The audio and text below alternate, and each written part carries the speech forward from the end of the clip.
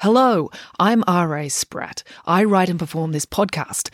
If you'd like to support the show, I'm a children's author, so you can buy a book by me, or you can buy me a coffee by going to buymeacoffee.com/storiesRASpratt. It's an easy way to make a small thank you gift to the show so I can keep kicking this can down the road.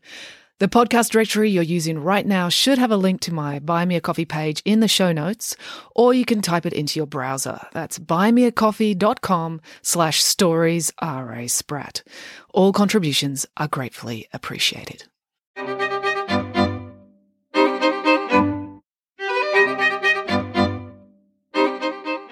Hello and welcome to Bedtime Stories with me, R.A. Spratt. Well, today I'm going to read you a Friday Barnes mystery because Friday Barnes 10 is going to come out in early 2022. So I thought we would refresh Friday Barnes 9 and I'll read you a chapter from that book.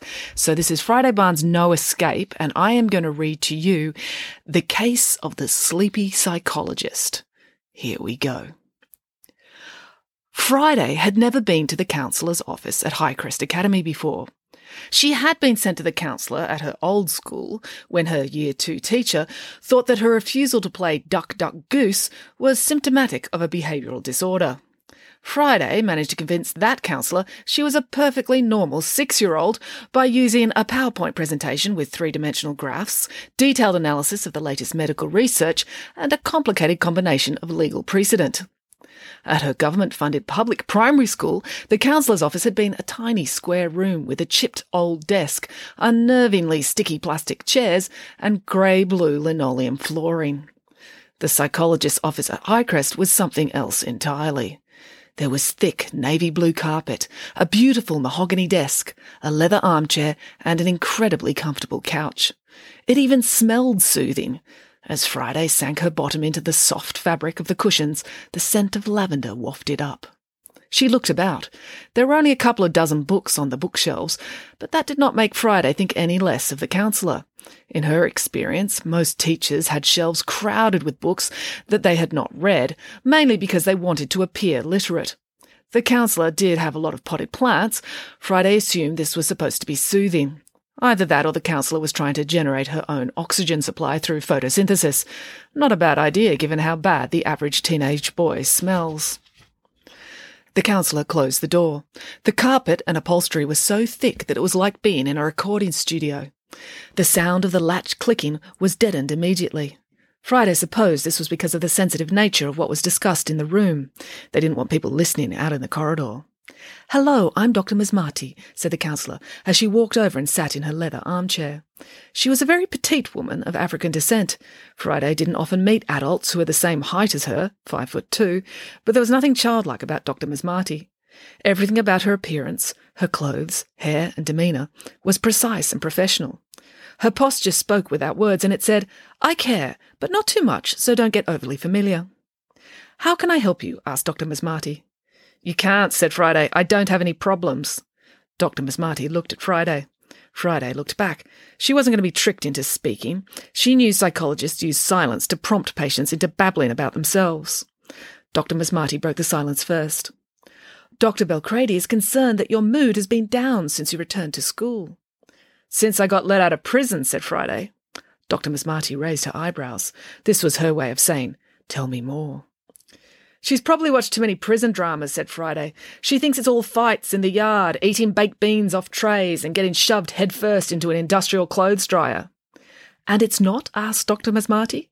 She leaned on her chin as she said this, with her elbow propped on the arm of the chair, as though she was getting comfortable to listen to a really long story. "No," said Friday. "The food wasn't too bad. Not as good as Mrs. Marigold's, but better than I used to get at home. And there wasn't much fighting. You lost TV privileges if you fought." "And you like watching television?" asked Dr. Masmati. "No, but the girls who liked fighting did," said Friday. "I read books." "Which books?" asked Dr. Masmati. "Why?" asked Friday. "Are you going to psychoanalyse me about my literary preferences?" Dr. Masmati smiled. "Maybe. It depends what you read." "I was inside for 328 days, said Friday. "It took 3 days for me to be issued with a card for the library. I only had access to the Bible during that time. But for the remaining 325 days, I read an average of 3 books a day, so 975 in total." Plus the Bible, that's 976, said Dr. Masmati. I read that 3 times, said Friday. That makes 978. Once I did get access to the library, there wasn't much of a selection. The science section was infantile, and the librarian refused to subscribe to the International Journal of Theoretical Physics for me, so I concentrated on the classics. Plato, Plutarch, Aristotle. For some reason, people assume that old literature must be safe. In reality, it's all much more revolutionary than any airport novel being published now. Friday had been looking at her old red sneaker as she spoke. She didn't want to look Dr. Masmati in the eye. She seemed like a kind lady. Friday knew if she was forced to talk about her feelings and someone was kind to her, she would burst into tears. It was much better to just stare at her own foot. She'd been staring at it for several moments when she noticed it was jiggling. That was bad. Insane people jiggled, and guilty people with things to hide. She didn't want Dr. Masmati to think she was hiding anything, although, of course, she was. Everyone was hiding something. Friday stopped jiggling her foot. It took a surprising amount of willpower. She stared at her still foot, willing it to behave. It was a moment before she realised that the silence had stretched on too long. She looked up and was shocked to see that Dr. Masmati was dead. At least that's what Friday thought at first. Then she realised that was silly. There must be some other reason that the psychologist was slumped back in her armchair. Perhaps she suffered a stroke or been bitten by a venomous arachnid. Friday leaned closer and could see that Dr. Masmati's chest was still moving up and down as she breathed. That was a relief. Then Dr. Masmati shifted slightly in her chair, and as she drew in her next breath, she snored. "Are you asleep?" demanded Friday in a loud voice. Dr. Masmati flinched and snorted awake. What had happened? "You fell asleep," said Friday. "Oh, no, not again," said Dr. Masmati, rubbing her eyes. She didn't look precise and professional anymore. "You've done this before," said Friday. "I know medical doctors have a Hippocratic oath. Surely psychologists have some sort of similar professional standards. Falling asleep in a session must be a big career no-no." "I'm so sorry," said Dr. Masmati. "I don't know what came over me." "Extreme boredom, I think," said Friday. No, you're not boring," said Dr. Masmati. "I know," said Friday. "If you get bored, that's a reflection on you, not me." Dr. Masmati looked at her watch. "It's just this session, Tuesday mornings. I get so tired for some reason. I don't know why. I've been going to bed earlier on Monday nights to try and rectify it." "You haven't taken any medication or had any blows to the head?" asked Friday. "No," said Dr. Masmati. "Not that you can remember," said Friday. "If you had amnesia, you wouldn't know." "I don't have amnesia," protested Dr. Masmati. "Uh-huh," said Friday. She was looking about the room, then turned her attention back to Dr. Masmati. "No unexplained lumps on your scalp?" Friday peered at Dr. Masmati's head as she said this. "No," said Dr. Masmati, although she did unconsciously run her hands through her hair to check. "On how many Tuesdays have you had these symptoms?" asked Friday. "I don't know," said Dr. Masmati. "Oh, well, actually, I do. This is the 5th week in a row." "And you completely fall asleep?" asked Friday. "Well, yes," admitted Dr. Masmati. "That's why I scheduled your session for now. In previous weeks, I've used this hour to review my notes. But last week, I fell asleep at my desk and completely missed my 10 a.m. appointment." Friday gave up any pretense of maintaining the normal doctor-patient behavioural protocols. She got up and walked across to the bookshelves, where she started sniffing each of the potted plants in turn. Which shows how distracted Dr. Masmati was from her professional role, because she made no comment on this eccentric behaviour. She didn't even jot it on a notepad. "I don't know what's wrong with me," said Dr. Masmati. "Ever since my first clinical post, I've always found the first hour of the day after breakfast as the time when I was most able to focus. Perhaps I'm coming down with something." Friday turned her attention from the potted plants back to Dr. Masmati. She peered closely at her face. "I don't think so. No perspiration or flushed skin to indicate a raised temperature. Your eyes are clear and bright. There's no nasal secretions." Dr. Masmati instinctively raised her hand to cover her nose. No one likes having their nose stared at, especially not by a strange teenager. But that only made Friday peer even closer, although now at her hand, specifically her fingernails. "And the coloration under your fingernails indicates that you're not suffering from iron deficiency." Friday glanced about the room one more time. "Who's the next patient you're seeing after me?" "I can't disclose that," said Dr. Masmati. "It'd be unethical." "Fair enough," said Friday. "I'll work it out, although it would be easier if you simply told me. So it's someone you couldn't see at 9 a.m, otherwise you would have just moved them into this time slot last week to keep yourself awake. So why wouldn't a student be able to be seen during the first period of the day? She was asking herself these questions without any expectation that Dr. Masmati would answer. There are no sporting teams practicing, and for most students, the first lesson of the day is homeroom. Totally non-essential. You can't get behind in homeroom.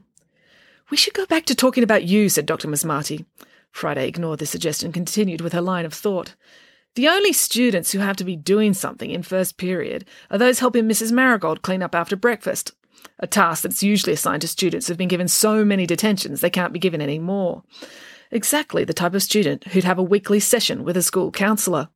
Friday sat down to consider the facts.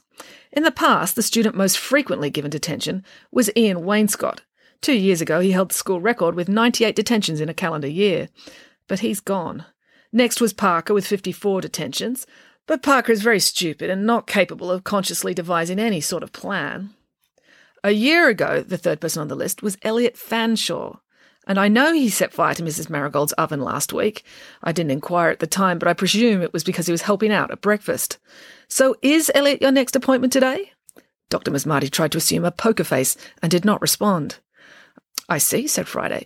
You're consciously trying to repress any facial expression.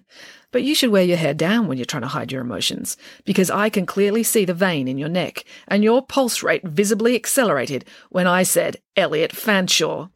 Dr. Masmati covered her neck with her hand. And now you're covering your neck because you know it's true, said Friday. You've been betrayed by your heart rate and your inability to control your unconscious reactions. Friday glanced at her watch. My appointment time's nearly up. 90 seconds to go. Let's see who's waiting outside. Friday reached to open the door. No, said Dr. Masmati. For privacy, you meant to leave through the other door. She was pointing to another doorway at the rear of the room. I can overlook your falling asleep in my session when I'm supposedly in need of psychological help, said Friday, but I refuse to participate in a ridiculous charade. We both know who's on the other side of this door. She turned the handle and threw the door open. And there, sitting outside, was no one. Just 3 empty plastic chairs. Dr. Masmati sighed with relief. But then the external door opened and a tall, lanky boy entered the waiting area. Elliot Fanshawe, said Friday. Tell me, what have you been doing to Dr. Masmati's breakfast? Elliot looked shocked for a second, but then quickly masked it. What are you rambling on about, Barnes? I didn't do anything. There's nothing you can pin on me. Friday turned back to Dr. Masmati. What did you eat for breakfast? A sausage omelette, said Dr. Masmati. Perfect, said Friday. I don't think Elliot would drug you. That would be creepy and highly illegal. He'd get an enormous amount of trouble if he was caught, and it'd be easily proven with a urine test. Friday, this is wildly inappropriate, said Dr. Masmati. You're embarrassed by the word urine, marvelled Friday. You're a psychologist who listens to teenagers' troubles and anxieties all day long, and you're embarrassed by a bodily fluid. This is getting out of hand, said Dr. Masmati. But what if he put something in your food that was entirely normal, said Friday, something no one would think to check for, like turkey. 3 nights ago we had roast turkey for dinner. Turkey would be very easy to make into a sausage. Turkey, indeed all forms of poultry, are full of tryptophan, which is a known sleeping agent. Then to double up the effect, he gave you a cup of decaf coffee. The smell is distinctively different. I'm surprised you couldn't taste it, although perhaps he didn't notice because you were already sleepy. Have there been any other unasked-for foods appearing on your breakfast tray? Well, actually, yes, said Dr. Masmati. I've been getting bananas. I didn't think anything about it. I assumed it was some initiative to encourage everyone to eat more fruit. Bananas are also high in tryptophan, as well as magnesium, said Friday, another known natural sedative. He's been tampering with my food, marvelled Dr. Masmati. It's brilliant, said Friday. If you noticed anything, he could just pass it off as an innocent kitchen mix-up. This whole story is farcical, said Elliot. But what would his motive possibly be, said Dr. Masmati.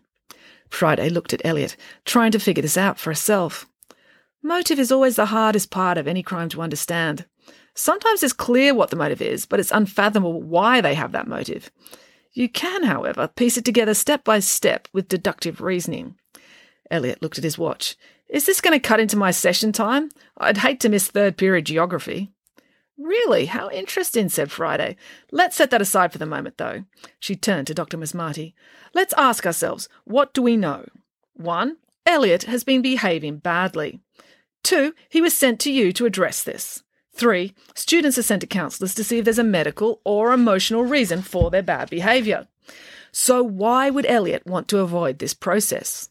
She turned and looked at Elliot. Because There is no medical or emotional reason for his behaviour. He doesn't have a learning disability. He isn't going through difficulties at home that he needs to talk through. He's just a horrible person. It goes against human nature to believe that a person can be horrible right through to the core, but some people are. Elliot doesn't want to be psychoanalysed and found out. He doesn't want help. He doesn't want to behave better. He'd rather just go to third period geography. You can't prove any of this, said Elliot. It's an outlandish accusation. Maybe, said Friday. Certainly not given Dr. Masmati's irrational aversion to urine. But maybe I don't need to. Really, this can all be resolved by Dr. Masmati sticking to yogurt and cereal for breakfast and brewing her own coffee in her room. The school bell rang.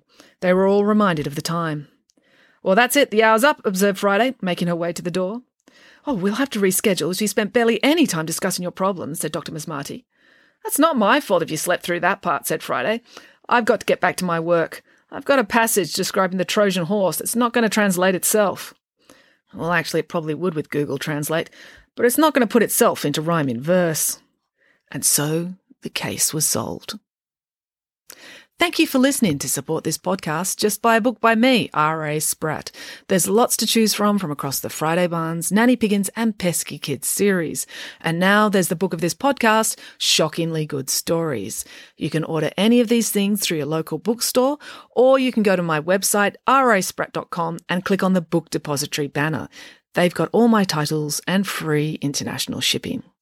That's it for now. Until next time, goodbye.